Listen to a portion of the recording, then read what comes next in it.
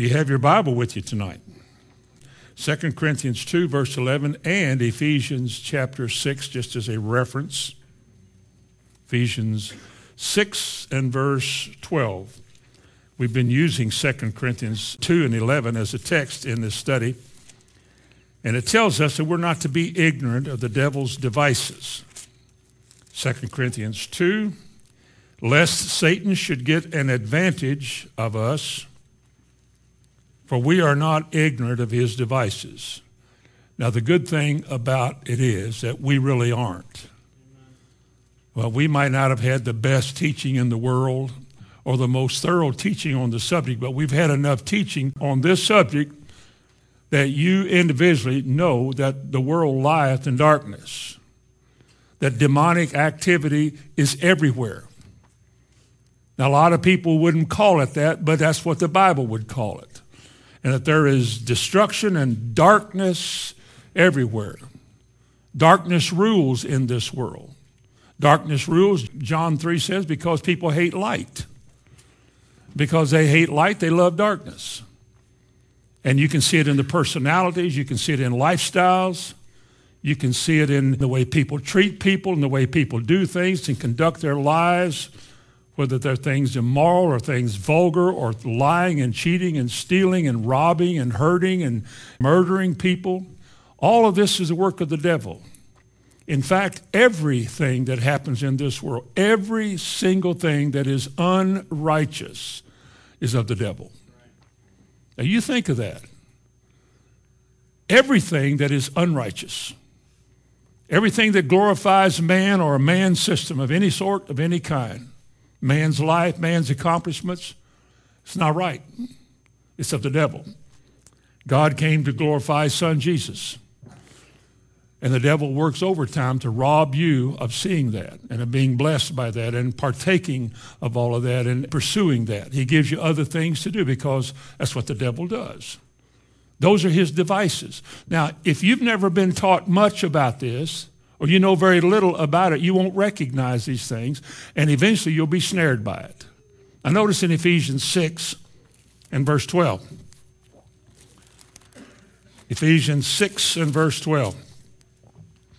Well, we individually wrestle not against flesh and blood, but against this, principalities, powers, rulers of the darkness of this world, against spiritual wickedness in high places. And we're not talking about political rulers or presidents or kings or people. He began that by saying we're not fighting flesh and blood. Our war is not against political systems of this world. It's what's behind it. It's the corruption and the evil that's behind everything. Now we have to recognize that not only personally so we can avoid being snared by it and living a life distant from the devil and keeping him at bay, but also because as Christians, as believers, as workers in God's kingdom, workmen, we're going to have to deal with a lot of people. You will in your life. You're going to encounter people who have demonic activity. They don't know it, you do.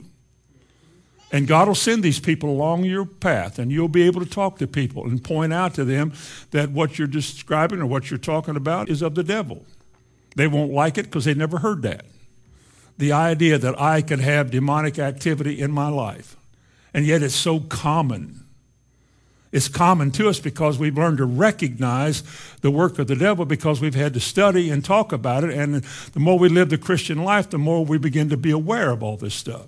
If we don't, and if we're not aware of this, then we're unable to cope with the powers of darkness, and we ourselves will be overtaken by them because we wouldn't know what we're doing. We wouldn't recognize that the devil's behind that. Or we see the little Disney World shirt with all the witches and stuff on it, or the little innocent movies of the princes and the kings and the little elves and witches and all the little occult stuff. We don't realize that behind all of that, as we saw in Deuteronomy 7, there's a devil behind that. We're told to avoid the appearance of evil. We're told to withdraw ourselves from all of that kind of stuff. But yet, if nobody teaches that, we'll fall victim to it, and then most people are usually upset with you because you said that. But it's true. We are living tonight In your lifetime, in my lifetime, my parents' lifetime, and their parents' lifetime, we're living in the domain of Satan. He's called the prince of the power of the air, the spirit that rules the darkness of this world. Jesus said that. And Jesus' prayer was that we wouldn't be taken out of this world, but that he would leave us in this world. There's a good reason that God would leave us in this world. Who else in the whole world can deal with the devil besides Christians? I'm not talking about church members. I'm talking about Christians or believers. There is nobody in the world that can deal with demonic things other than believers. And part of the world's hope is us. Now, that may sound arrogant to some people, but it's the truth. He said, we are called lights in this world, are we not? Lights. Our lives should call attention to the Lord. This is the way Christians live. I used to live this way. Look at what happened. Let your light so shine before the world that others may see and glorify. And when somebody comes up to you because you're living the life and you're learning how to fight the good fight of faith and you're successfully engaged in warfare, and they see you abstaining from a lot of things and not doing this and not doing that, and they see how you seem to be well a lot and you seem to be happy and peaceful all the time. The Bible says, you be ready always to give an answer to every man that asks you a reason of the hope that is within you. Well, we have that because of God's good grace. He brought us together and opened our eyes and let us see these things. Who else in the world, other than a few pockets here and a few pockets there, who else can see this? I know how that sounds, but who else wants to see it? The church is so busy trying to get big and trying to appeal to the world and be a sinner-friendly body that they set all this stuff aside because it disturbs people. It doesn't make people happy, and you can't have the happy, comfortable church if you deal with things that people have to deal with. So they set all these things aside, and they don't realize that the devil is making meat of these people. He's destroying them and their children and their homes and everything else, and they don't recognize his work. And even if they did, they couldn't do anything about it. But you can. You can. If we don't deal with it, who will? If we can't deal with him, nobody else can. Well, I think one thing the devil fears more than anything is an armed believer. One whose mind has been renewed, whose mind is being shown things that he must deal with. You're going to have to cope with these things in your family, in your home, at your job, working, in the church. Oh, the devil's looking for you. He goes about like a roaring lion. He's looking for somebody he can devour. And his main weapon, other than fear, is ignorance. Just keep your mind closed. Look for the fun things in life. Just don't be wary. Don't be sober. Don't be circumspect. Don't get all that serious and religious. Just have fun, man. You're only here for a little while. And that kind of philosophy has destroyed a lot of people.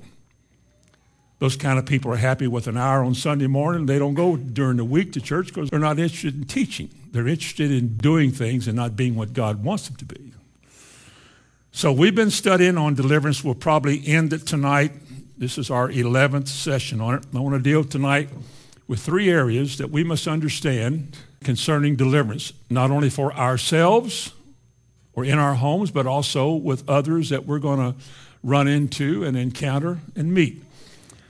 Let's start with, first of all, area is our authority. You have to begin there. Our authority.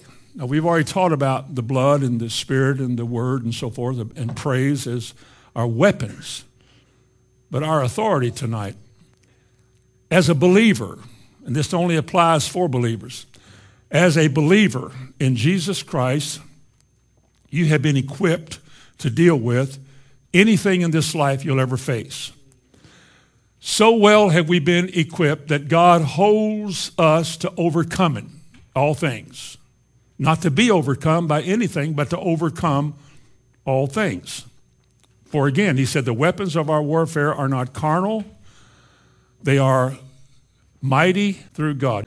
The weapons that have been given to us, whether we use them or not, whether we even know it or not, the weapons that have been given to us as believers are mighty through God to the pulling down in your own life strongholds, or there may be a stronghold in your family or in your city or in your school or somewhere else. And the weapons that we have are able to successfully overthrow whatever it is that God sets before you to deal with. There is nothing that you will have to face that God hasn't given you something greater than that. We are more than conquerors through Christ. Therefore, it is implied that we must conquer. We must engage in warfare. We can't run and we can't hide and we can't say, ooh, I don't like that. Ooh, that bothers me. I'm scared to call somebody. We can't do that. We're soldiers. We're called soldiers. We're supposed to war a good war and fight the good fight, not against flesh and blood, but against these unseen forces out there that are trying to destroy everybody. Jesus said it like this concerning our authority. Mark 16, verse 16 and 17, he said, these signs shall follow those who join church. No. These signs shall follow those who teach Sunday school class and are water baptized. No. These signs shall follow those who believe. He said they shall speak in new tongues. That's already put aside. They shall cast out demons. Well, that's already put out. Nobody wants to do that. If they drink any deadly thing, it won't hurt them. Well, that's for somebody. That surely is not us. Turn over there. Mark 16, there at the very end, he said in verse 17, in fact, the first thing he says that believers will do is cast out devils. That means you're going to run into them. You're going to face them. And if it says you cast them out, it means that you're stronger than they are. You have authority over them. Amen. Now, whether you accept that or not is true. It'll always be true. We can't make that true. It is true by virtue of the Bible says it. And he said then they'll speak with new tongues. Well, how many have done either? How many glowing church members and glowing church testimonies and glowing church movements have done either one of those? Now, how would they feel if I said, then apparently you're not a believer? Well, you know what they say. There is something about the spirit of this world that wants to suppress the truth to make you decent. Don't say that. People won't like you. Well, I guess you're right about that. It's almost like we're afraid to say what is obvious because so many people will not like you by saying that. So we have to make up our mind who we're serving anyway. But verse 13 said, they shall take up serpents. If they drink any deadly thing, it shall not hurt them. They shall lay hands on the sick and they shall recover. And I doubt, I can't prove any of this, it's just an opinion, that the greater part of the Christian church as it exists on this earth has never done that, and I doubt if very few of them even believe that. Those are all supernatural things, even taking up serpents, because that has to do with deliverance and authority over the devil. Didn't Jesus say, I give you power over serpents and scorpions and over all the power of the enemy? Well, a snake's not my enemy and a scorpion's not my enemy, but he is symbolic of the devil and what he does and how he puts fear into people and hurts people if they contact him. Jesus said, I give you power over him. Yes, you'll cast him out, but I also give you authority over them so that you can wade into his domain and not be afraid of him. You don't have to back down. You don't have to be scared, oh, something might get me. I remember times in my life, well, don't drink that because you know how that affects your body. And I said, I'm drinking it. Well, don't eat that because you know what I'm eating it. I'm not running and I'm not going to be scared to trust God on his terms and then run in fear to appease the devil. Do the thing you fear the most and the death of fear is certain. Amen. Another thing about all of this, turn to Luke chapter 9. Go over to the right just a few pages. Luke chapter 9 and verse 1. Talking about your authority. Then he called his 12 disciples together and gave them power and authority over all devils and to cure diseases. Well, that's what he said in Mark 16, didn't he? Well, somebody says, well, he's only talking here about his apostles. Only the apostles had this authority. Did he not say he called the 12, not us or anybody else, but he called the 12 together. And he sent them to preach the kingdom of God and to heal the sick. Well, look over in chapter 10. Keep going. Chapter 10 and verse 1. After these things, the Lord appointed other 70 also. Well, they obviously weren't apostles. They were believers. They were followers. He appointed 70 more to do the same things and sent them two and two before his face into every city and place whither he himself would come. And then down in verse 17, and the 70 returned again with joy, saying, Lord, even demons are subject to us through thy name. That's the way it's supposed to be. This should be our testimony also. They said, well, he gave it to the 70 and to the 12. Well, read again, Mark 16.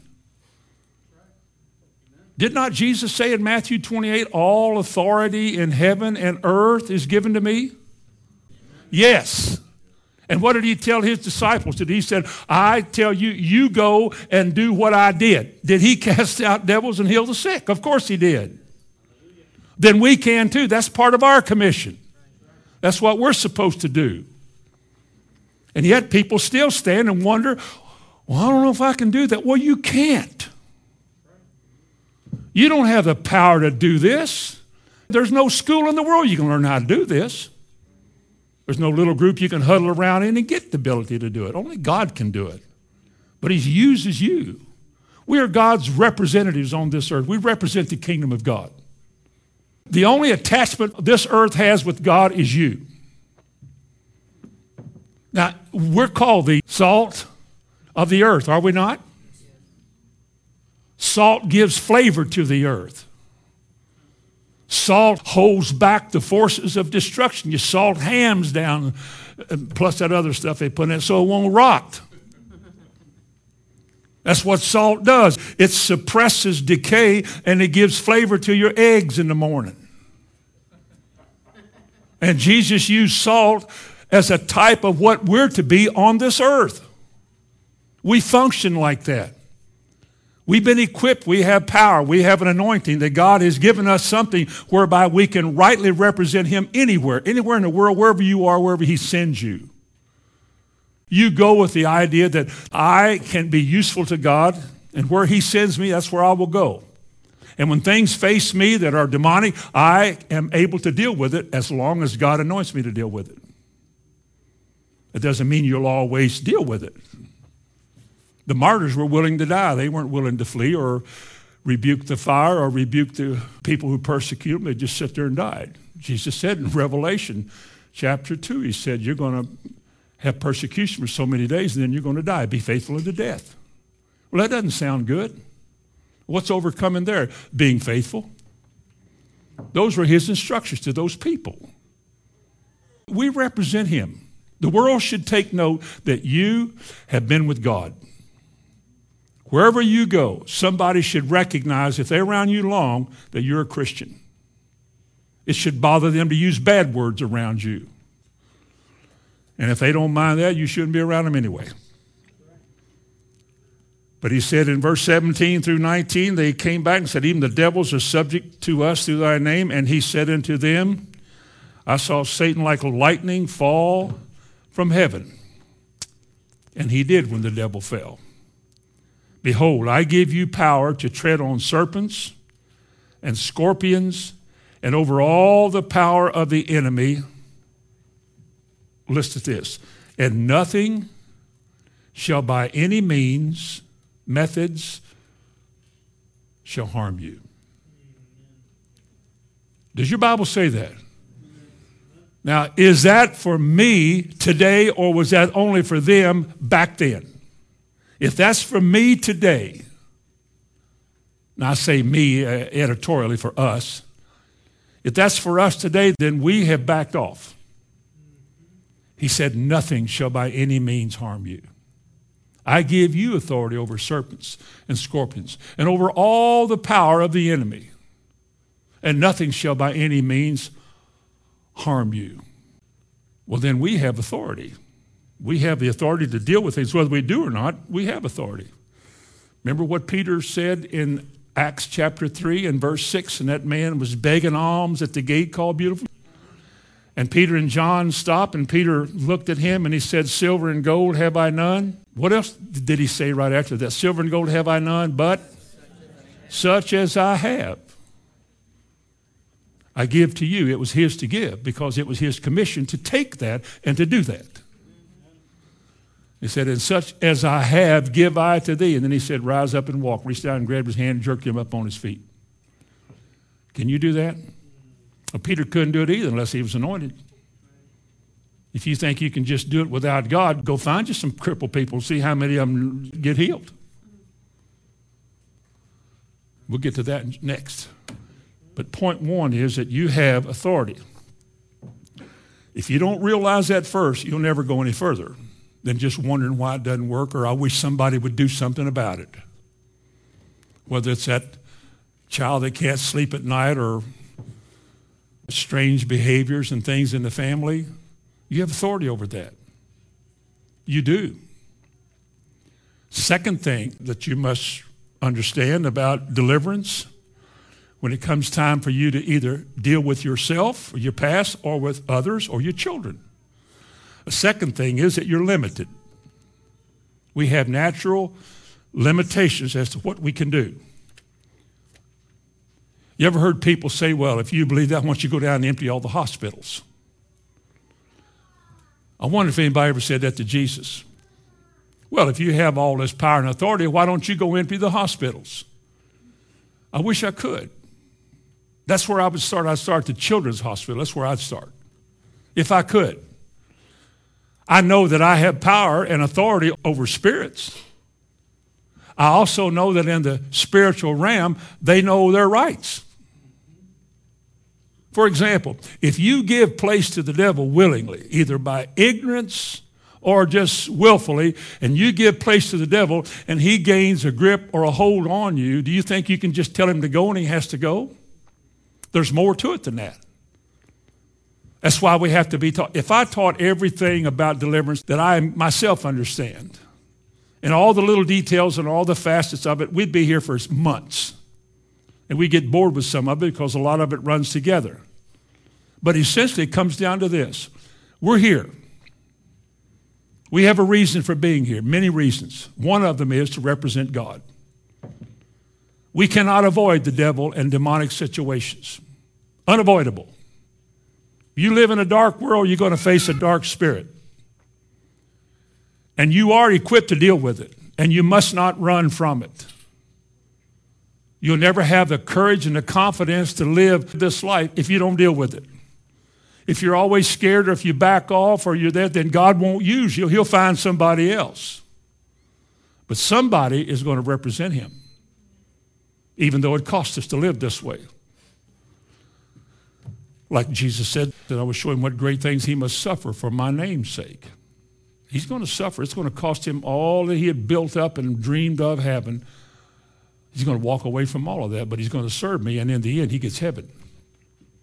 Turn to Mark 6. I'll ask you a question while you turn. Why didn't Jesus heal everyone he saw sick or demonized? Why didn't he heal them? Do you suppose Jesus in his travels ever saw sick people and kept on going? You think he ever saw demonic people or demonic situations, insane people or lunatic, the Bible calls them? Not meant that to be ugly, no, that's just what the Bible calls them. You suppose he saw people that were lepers that he did not heal? Did not try to heal? Didn't even go into the colony to heal them? Why didn't he just go in there and wipe out all of them? Why didn't he heal them all? Why didn't he go to the leper colony and say, all of you, be healed? And then they were all well. After all, if you were God, you'd do that, wouldn't you? Doesn't God care? Don't you hear people say that? Well, why doesn't God do something? Doesn't he care? I don't know if I want to serve a God like that, let all this corruption in the world take place and all these people that are dying, little children dying of starvation and sickness and disease all over the world and ugly and mean people are ruling. Well, what kind of a God are you all serving? Oh, he's a good God. You got to realize that God gave the world a will. And everybody gets to make choices in this world. God shows you what choice you want to make. Not everybody's willing to make that choice. You make the wrong choice, you open up the door to a wrong spirit. And he comes in. When he gets in, he does what he does. He's limited too. Just like God told the devil concerning Job. The devil said, well, I can't do any more to him. You got that hedge around him. Is that true? Well, the devil would love to eliminate Job, but he couldn't touch him. What if you lived a life that was so clean with God that he had a hedge about you? And all the devil could do is stand afar off and gnash his teeth. You know what Psalm 23 says? He prepares our table in the presence of what? Our enemy. What does our enemy do? Nothing. What you eat. What you have your freedoms and go through your life as long as you keep your doors shut to the devil. Keep yourself clean. As long as you stand your ground and do everything he wants you, what's the devil going to do? I'm telling you, I hope you listen to me. The church is full of flawed thinking. The mind is not tuned in to the things that God has for them because we're cluttered with all the fears of what if and I don't understand and what we're going to do and now. And yet this simple word just simply says, as a resurrected Lord, I chose you out of the miry clay. I'm equipping you with what I had. How about that? As the Father sent me, so send I you. The weapons of our warfare are mighty through God because it came from God. The power that we have comes from God. Even our protection comes from God. No temptation is taken you, but such as is common to man, and God is faithful, who will not allow you to be attacked or tempted by the devil beyond what you're able. We have no reason to lose or be afraid. But people are. Churches just like this one, hearing better than we've heard. They live in fear too. Some people aren't, but too many are. It shouldn't be like that. Sometimes I like to think that after all these years, we'd be a little further along than we are. And sometimes you realize that it doesn't look like very many have heard a whole lot. And it shouldn't be like that. We should be champions on this earth. Not looking for somebody to fight, but not looking to run either. Unless, of course, the Lord tells you to run, and there'd be a reason for doing that. But in Mark chapter 6, are you there yet? Mark chapter 6 and verse 5. It says, why didn't Jesus empty all the hospitals? Well, it said, and he could there do no mighty work. Who couldn't? Jesus. You know what it said? He could there do no mighty work? That doesn't sound right. That's right. It doesn't fit our philosophy and our understanding and our opinions of Jesus. He, Jesus, could there do no mighty work except lay his hands on a few sick folk, and heal them. Why? Why couldn't he do it? Verse 6.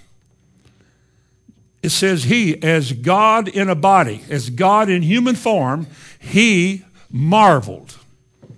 Can you imagine looking at the universe and all the created order and all the things that you could go for a long time, go, wow.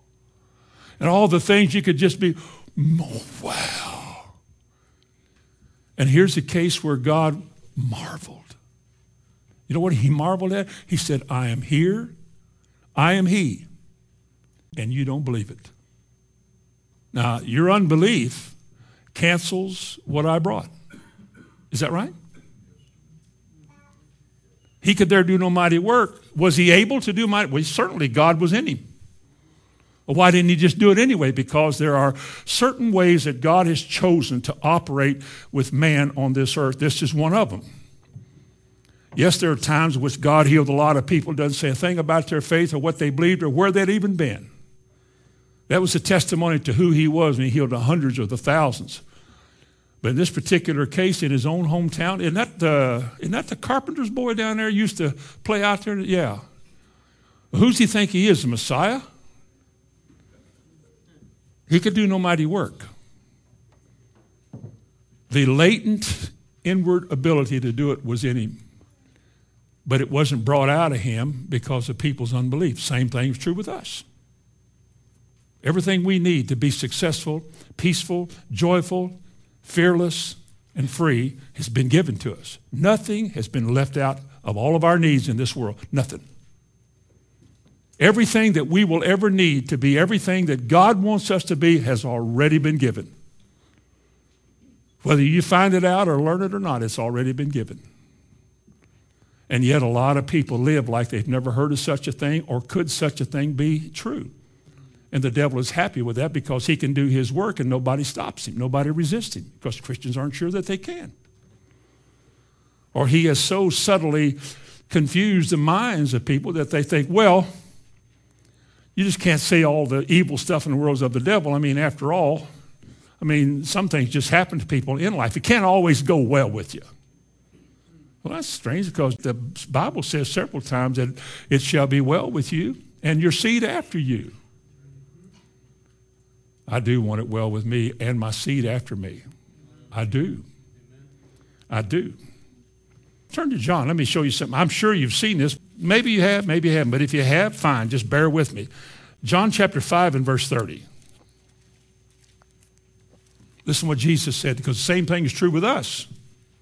As he is, so are we. Isn't that right? As he is, so are we. He said, for I can of my own self do anything. Well, what does he say? Verse 30. It's on the right-hand side, page 1635. He said, I can of my own self do nothing. Is that true with us?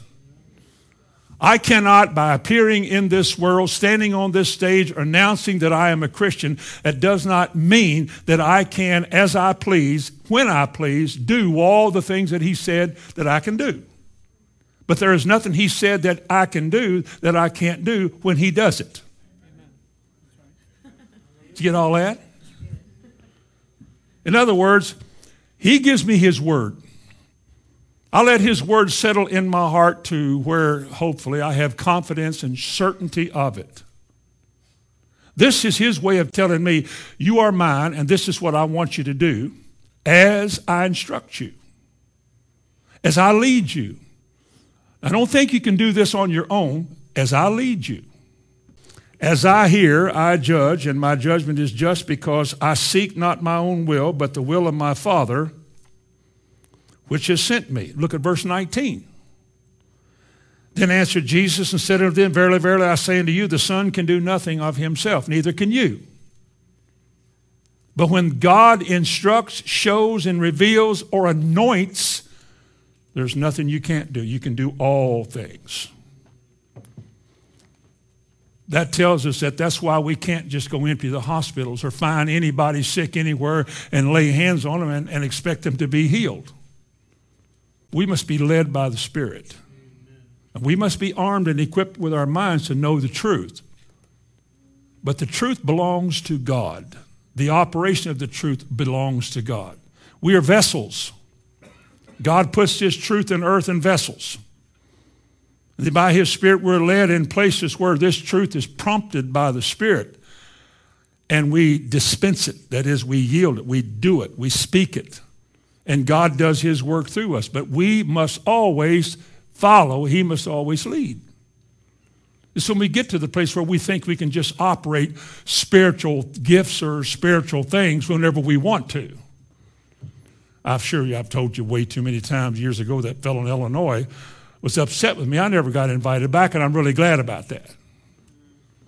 I didn't care to go back. He was upset with me because I didn't do spiritual gifts. Because that was back in a time when the preachers made money off of gifts. You just had to act like you're anointed. Some of them were good at it. I've been around them. I've seen them come and go. More than you all have. I've been around them, watched them, and sit there and think, how do you get by with that? But they do. People like it. They begin to act real spiritual. Brother, the Word of God has just come to me, and God has shown me that you have. And they say stuff, and people like it. And then, of course, I don't have such an urging. I'd love to. I really would. The real deal. And it will come. But in the meantime, I am quite at peace with just doing what I'm doing. And when I'm through doing it, stand to your feet, say something, and go home. I have no toys, no gadgets, no shine, no show. I just have anointing to do one thing in my life right now, and that's what I'm doing. And I didn't get up there and act like I had some gift and start prophesying or giving prophecies to people. He said, aren't you going to function in the gifts? I said, I wish I could. I'd love to. Because these gifts are for the good of the body, set the captives free, not to entertain them. Well, I'm gone, but you're over. It's done.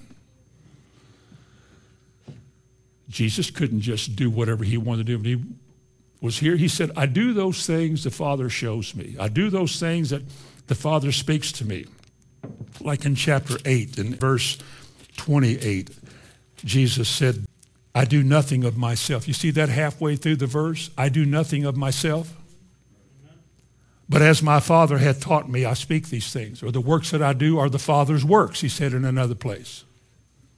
What do we learn from that? We know we have authority. We have too much Bible that tells us what we are capable and able to do when inspired, when so unctioned. How's that? Or anointed. Look at all the things it can do. But you have to be led by the Spirit to do this as God wants you to do it. Because there's sometimes he doesn't want to do that. You can't just heal people in hospitals and things of that sort, because only as God does it can you do it. Let's face it. There's a lot of people in this world who are bound but are under a curse. Now, if they're under a curse that God has laid on them, you think you can get them out from under the curse that God has laid on them without fighting against God? Well, I'm not trying to figure out wherever I go, I wonder who all's under a curse here. All I want to know is that wherever I am with whoever it is, whatever the situation, I want to have an undeniable knowledge that what I'm feeling or what is stirring me is of God for a specific purpose. That's what gifts are for. I don't want to work none of them up. I want to know it's God doing it. I got to have a relationship with God so intact that when and if he wants to use me that way, he teaches me how to know when he's dealing with me about it. I've heard men talk about having signs in their palms of their hands about when God begins to move. Great healing ministries. More than one of them I've heard tell about that. Branham used to have that. You know, while you're preaching, these things start happening, and you know you can take a step in that direction because you know God wants to do something like that. Now, what if I imitate him? What if I said, well, if it'll work for one of those guys, it'll work for me. And so while I'm talking, I say, whew, got something going on in my hands. Okay, I need a head. How many of you know nothing would happen?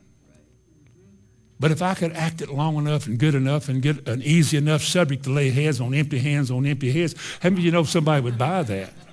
Somebody would believe that. But none of it would glorify God. It would all make them look to me, want me to prophesy, want to go to my meetings to hear me. God said he wouldn't share his glory. In Isaiah 40, he wouldn't share his glory with anybody except his own. And so you have to realize that there's some people that don't get healed. 1 Corinthians 11 and verse 30 said, for this cause in the Corinthian church, many are weak and sickly and some sleep. They didn't get healed. They had gifts of healings in the church. Gifts, plural, of healings, plural, different kinds of healings. Whether headaches, backs, feet, noses, or gizzards, or whatever was wrong with people. People often had a healing for certain things. I knew a lady once that had healing for backs. I've heard of people that could lay hands on a headache and it would heal it. The gifts of healings. They had all of that, Corinth. Workings of miracles in that church. All the gifts operated there.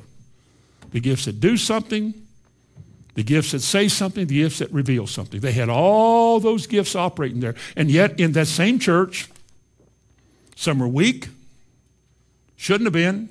Some were sickly, shouldn't have been. And some died, shouldn't have died. That's why it says that. So we know this, that even though we have authority over the devil and even though we are equipped and the word of God is living and abiding in us, we can't make it work by sheer desire. If we're not anointed by the Lord, it won't work. Now, take the Old Testament idea where it says filled with the Spirit. Turn to Exodus for a moment. In the book of Exodus, chapter 28, Exodus 28 and verse 3.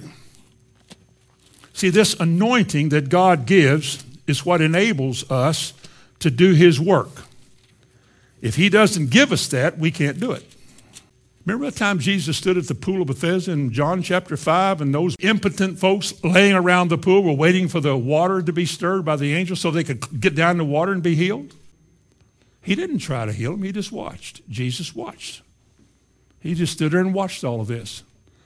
One man couldn't make it. He was worse off than the rest of them. Remember, Jesus healed him. Jesus healed him. Why didn't he heal all the rest of them? I don't know. But I know this, when he wants to heal somebody and he wants to use you to do it, he'll teach you how to be used of him, and he'll make you confident that you can do this without being fearful. And when he does it, he does it. No looking back. But look at Exodus 31 and verse 3.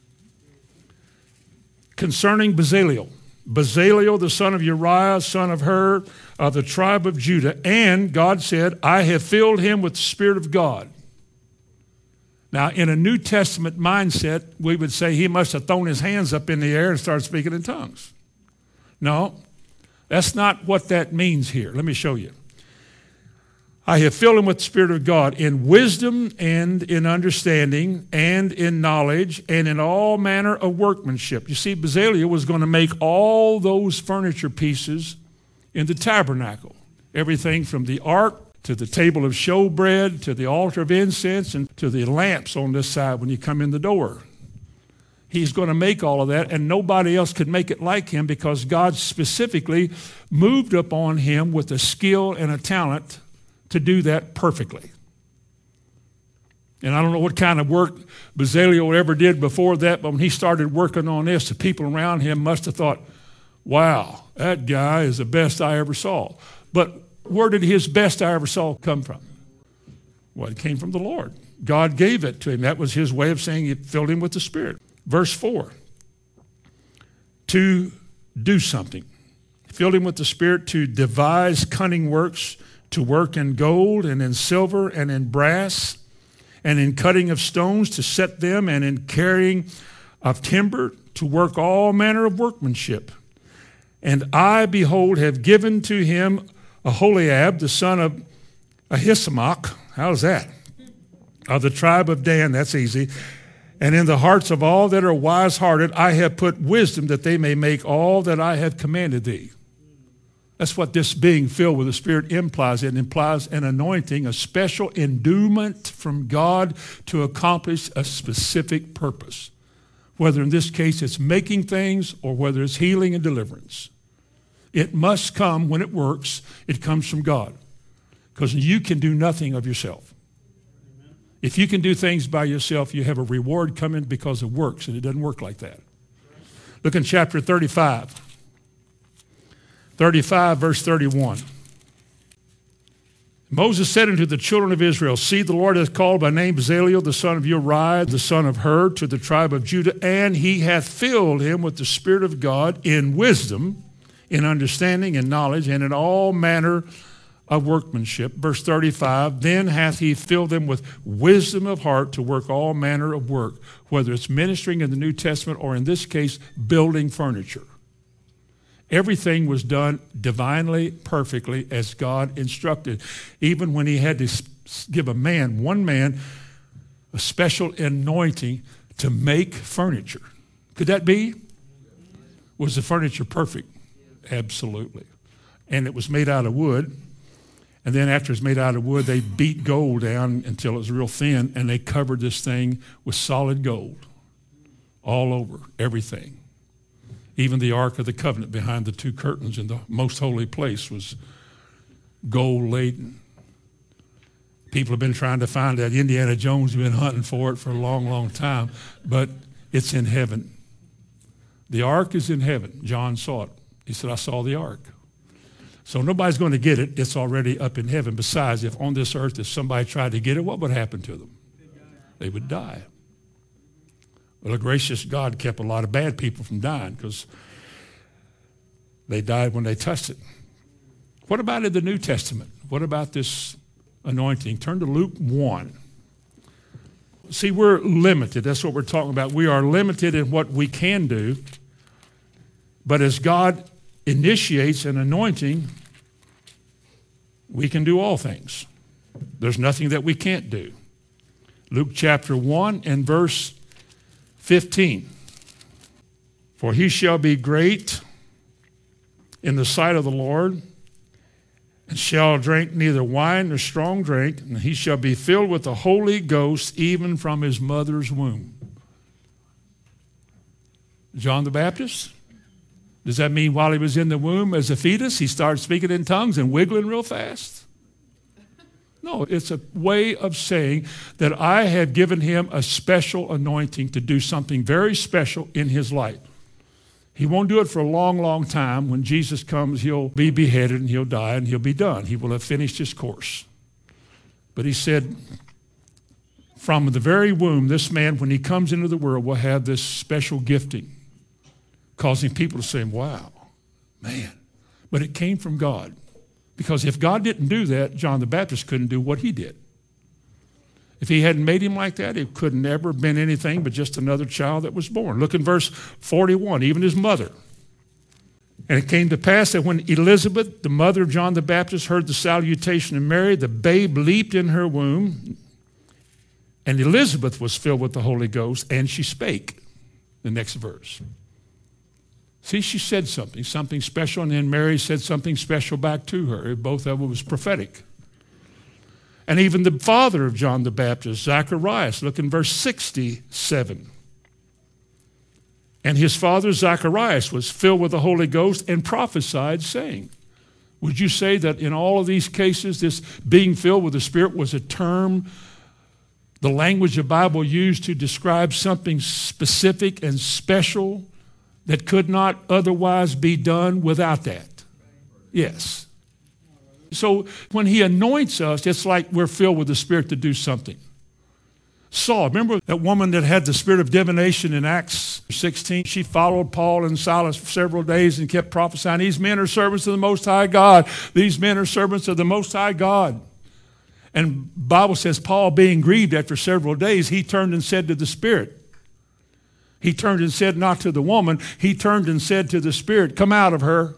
And he came out of her that same hour. It might not have been right away or immediately, but in that same hour, he came out. Because sometimes the devil doesn't always go at the beginning, but he goes. He goes.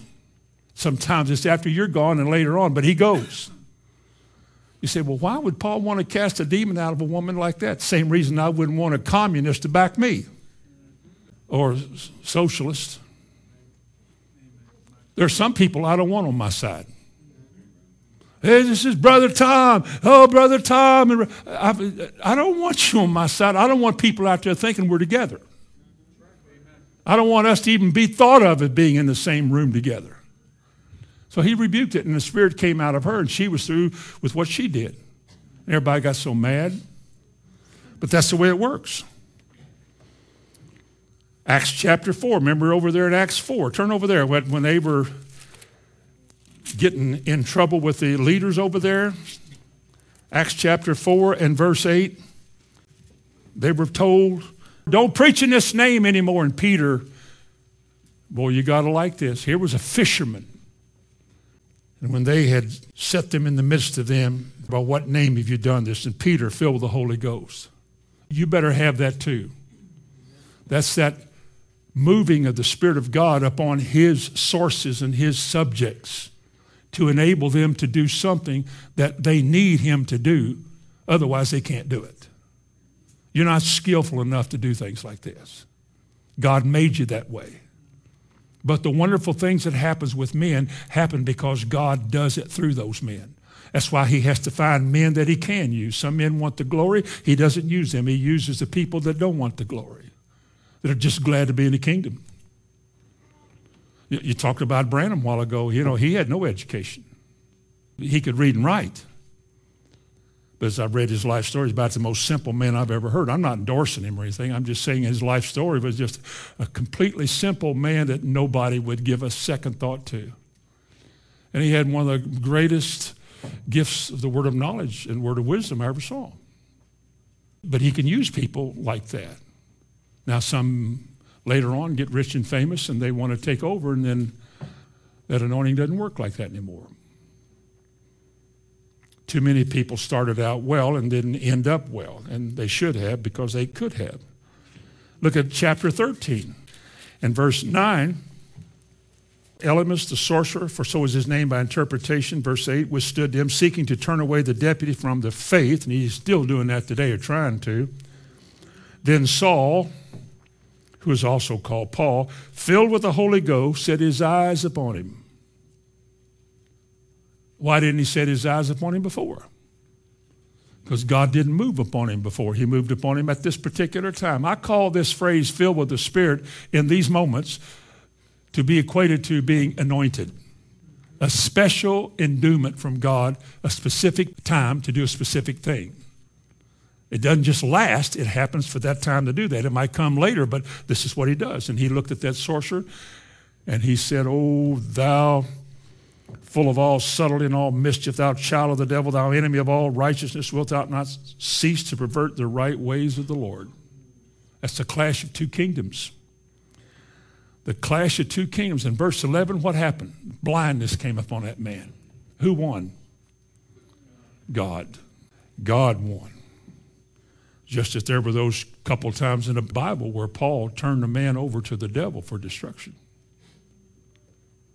I think a lot of people in churches, they ought to be glad that that hadn't happened very much in the church, because God does give that kind of authority. He does. I have watched in the last 25, 30 years, I have watched a lot of people who were rude in their behavior, spiritual behavior, fall apart. 30 years later, their lives have fallen apart. Mouthy people, gossipy, critical, especially the critical people. I've watched people's lives fall apart and come to a stop spiritually. And they never realized that a long time ago, the devil made you think you're so right and more right than anybody else that you just couldn't keep your mouth shut about how wrong everybody else was. Especially when their children were little and everything, and you all this. Then one day, life just fell apart. It's a wonderful thing, as we'll finish this tonight, to be humble. Because God wants us to be clean before the Lord.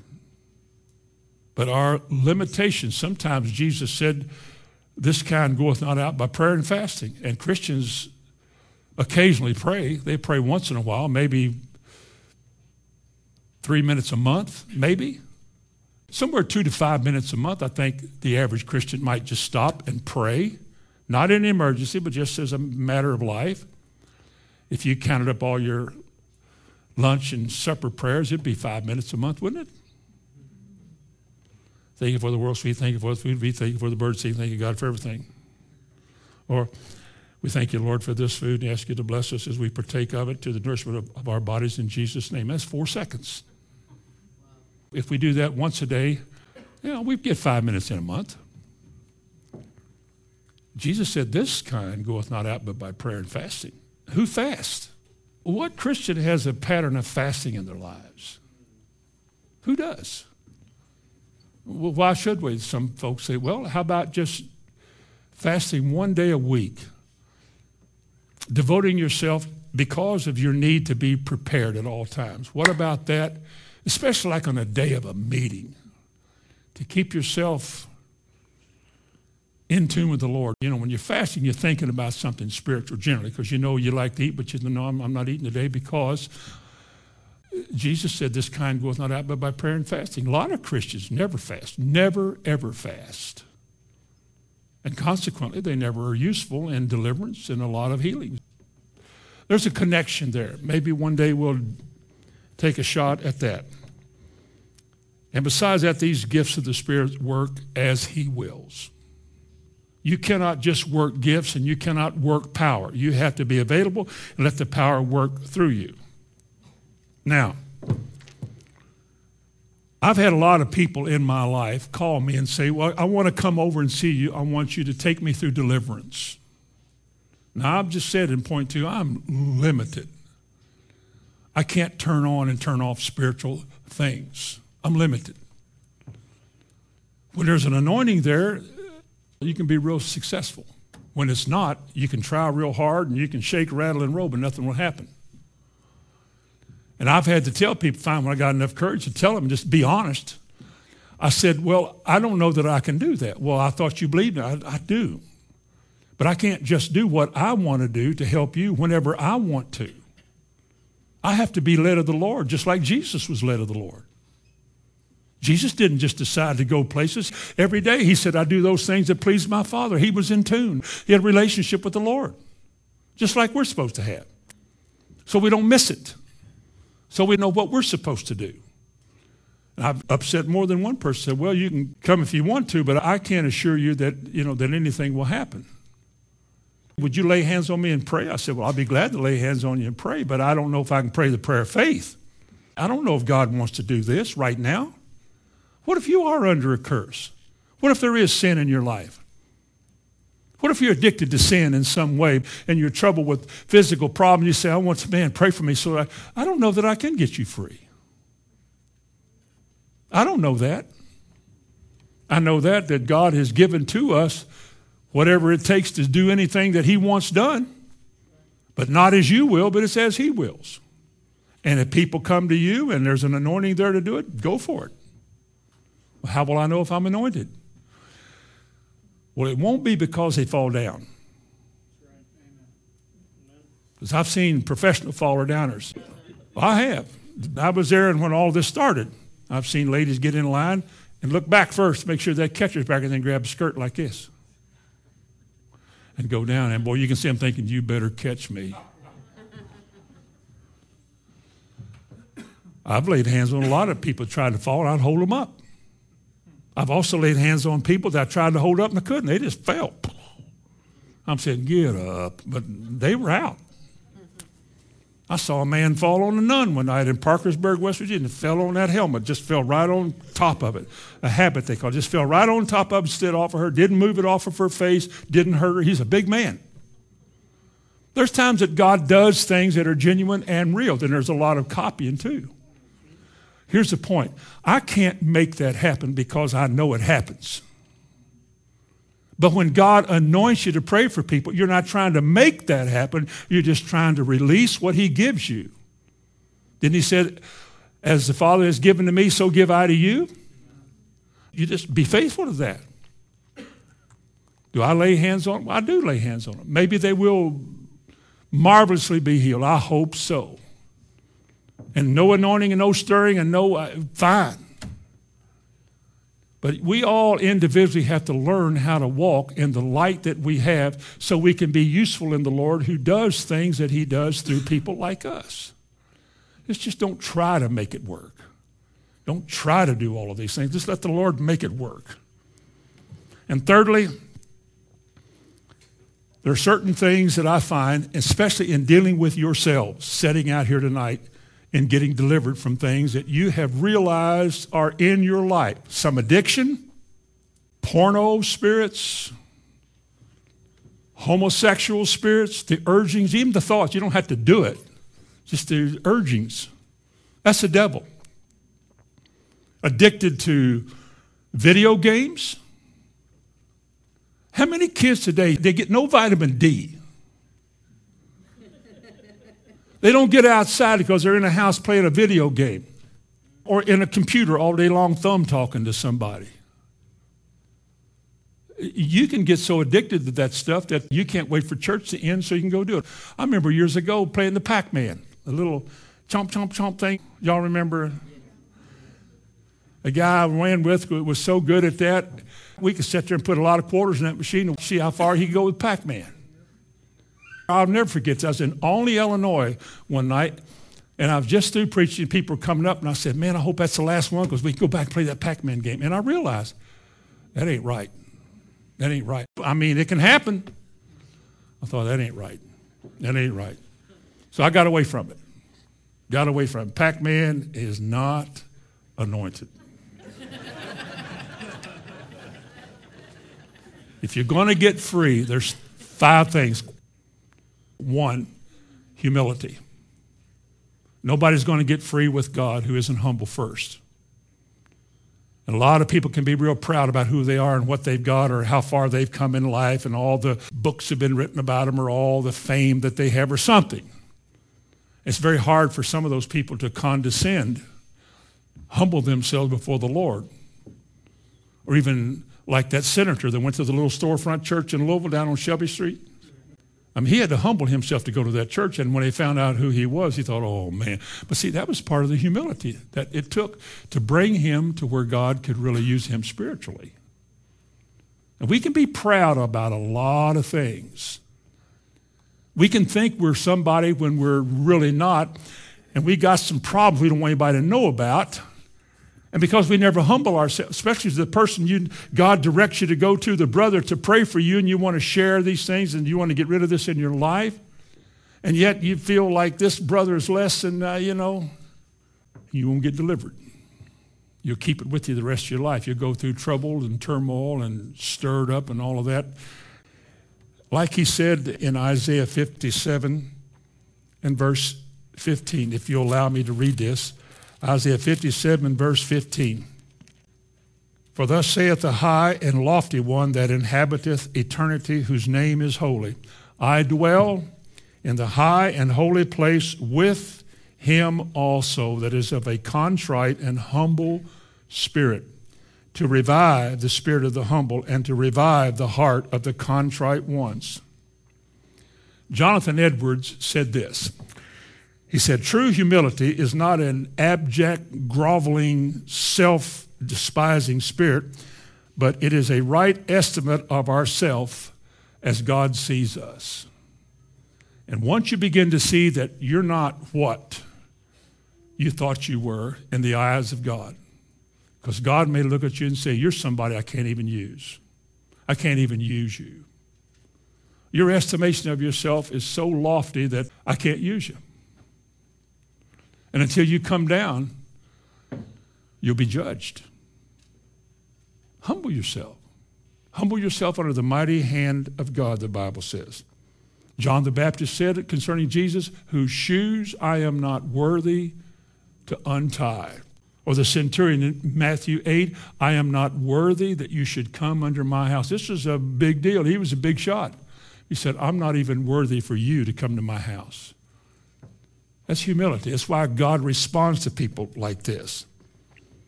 Remember Psalm 51 and verse 17? The sacrifices of God are a broken spirit, a broken and a contrite heart, O God, thou wilt not despise. If you want to be free, whoever in this room needs to deal with some things in your life nobody knows about, that's fine. God does. You have to humble yourself before God. And secondly, you have to be honest. Honest. Don't justify yourself. Admit it. Honesty.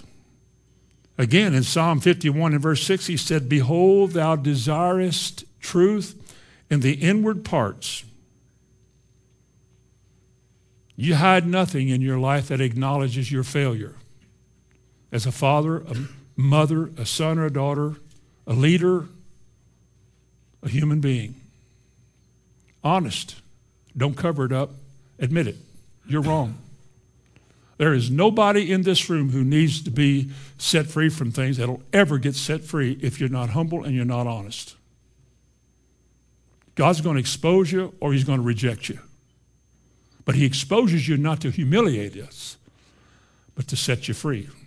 Because a man has to let go of who he thinks he is so that God can have him and do what he wants to. And the third thing that has to happen is to confess your sin. Don't hide it and don't justify that either. Don't water it down and say, well, I'm not the only one. Proverbs 28:13 says, he that covereth his sins shall not prosper. But whoso confesseth and forsaketh them shall have mercy. Admit it. I said that long ago to somebody. Admit it. You're wrong. You're wrong. Quit justifying your wrong. You are wrong. Confess it. Well, I don't want to. No, this is the way it works. Whoso confesseth and forsaketh his sins shall have mercy. Not just confessing, but forsaking it. Have mercy. Again, in Psalm 51, for I acknowledge my transgression, and my sin is ever before me. Against thee and thee only have I sinned and done this evil in thy sight, that thou mightest be justified when thou speakest and be clear when thou judgest. That's what King David said to God. You are altogether right. I am altogether wrong. I have sinned before you. I have done you wrong. And if you judge me and this is the end of my life, you are just in doing it because I deserve it. That's why he got delivered and set free. And this is what he had, a heart after God, a heart that God wanted in all of us. He said, against thee and thee only have I sinned and done this evil in thy sight, that thou mightest be justified when thou speakest and be clear when thou judgest. Another thing you have to do is you have to call on the Lord. Not only confess your sin, but call upon the Lord. Oh God, I have humbled myself. I am not hiding anything from you. I confess my sins before you, and I call upon you now. I speak to you with my mouth. Oh God, deliver me. Twice in the New Testament and one in the Old, where it came from, these words, and it shall come to pass that whosoever shall call upon the name of the Lord shall be delivered. But you got to call upon his name. I can't deliver you. Nobody else can deliver you. Only God can. He uses us to help you and instruct you and to assist you in some way, but only God can do it. And what are we? We are his people of his pasture. We're the people that God uses to go to these bound souls in this world to help them get free, but only God can do it. And finally, fifthly, you command the devil to go. You confess with your mouth, in the name of Jesus, I command thee to depart from me and to leave me alone and come back no more. Some of you have done it many times. In Acts 16 and 18, it says, and this she did many days, but Paul, being grieved, turned and said to the Spirit, I command thee in the name of Jesus to come out of her. You say that. You address the devil. You don't act like because you're a Christian, he leaves you because he's still after you. You give place to him, he follows you in the pews, sits down beside you. He might put you to sleep or give you other things to think about, and you miss the whole point of the message. And you're no different next year than you were this year, and next decade than you were this decade. Because the devil knows in whom he can do his work. Peter said, silver and gold have I none, but such as I have give I thee. In the name of Jesus, rise and walk. He spoke the words. You'll have to speak them too. In Acts chapter 9, there was a certain man named Aeneas, which had kept his bed 8 years and was sick of the palsy. And Peter said unto him, Aeneas, Jesus Christ maketh thee whole. Arise, make up thy bed. And he rose immediately. Now, we'll end with this. We are whom God's going to use. Would to God we would all want to be used, that we would all seek to make ourselves ready and useful to the Lord. That whatever it takes for us to be good soldiers of the cross, to be the kind of vessel that God can anoint and send wherever he wants to send us, and we won't quit and give up. He wants those kind of people. The devil fears one thing. He fears a believer armed with the truth, unafraid of dispensing it. That's whom he fears. That's why he fights you right now while you're in this room. That's why he tells you that you can't get free from the things that you've been thinking about in your life, those little habits or addictions that you might have. Food addictions, TV addictions, romance book addictions. You might be surprised. And he says, I want you free because as long as you're like that, I can't use you. The devil's got you. So you set yourself down and you say, I want to be free. I know there's things in this room tonight that some of you need to deal with. As best I know how, as quickly and briefly as it was, I've tried to tell you how to deal with it. Now you go deal with it. You don't have to tell everybody about it, but if you got problems in your life, deal with it. I don't want to be constrained by a pornographic spirit and be looking with lust on women, or I don't want to do this or that or be bound this way. Or I don't want that in my life. I really want to be right with God. Lord, whatever it takes, I want you to set me free. Open my eyes and show me what I need. And let him do that. We're not just having church tonight. God's trying to teach us something about how to live the life he wants us to live, so he can send you into the fire. And so the devil says, oh no, one of those Shelbyville Christian Assembly people are coming. And I can't talk them out of this because they know more than they should know. Could it be possible? I hope so. Close your Bibles. I pray so. Heavenly Father, in the name of Jesus, we are your people, the sheep of your pasture. And these really are your people. They're not mine. I'm one of them. There's not a one of us in this room that doesn't have needs, especially a need to be holy, to be blameless, to be an overcomer. Open our eyes. I continue to ask you to open the eyes of all of us here, these people. Give us an urge to follow Jesus on his terms, to deal with our lives and deal with any dark closets in our lives and get rid of stuff. Teach us to hide nothing from you, for you know everything. Minister to us, deliver us from evil, as Jesus taught us to pray. I pray tonight that you would deliver us from evil. All forms, types, and kinds of it. And make us free and useful. And be pleased with us, I ask in Jesus' name. Amen.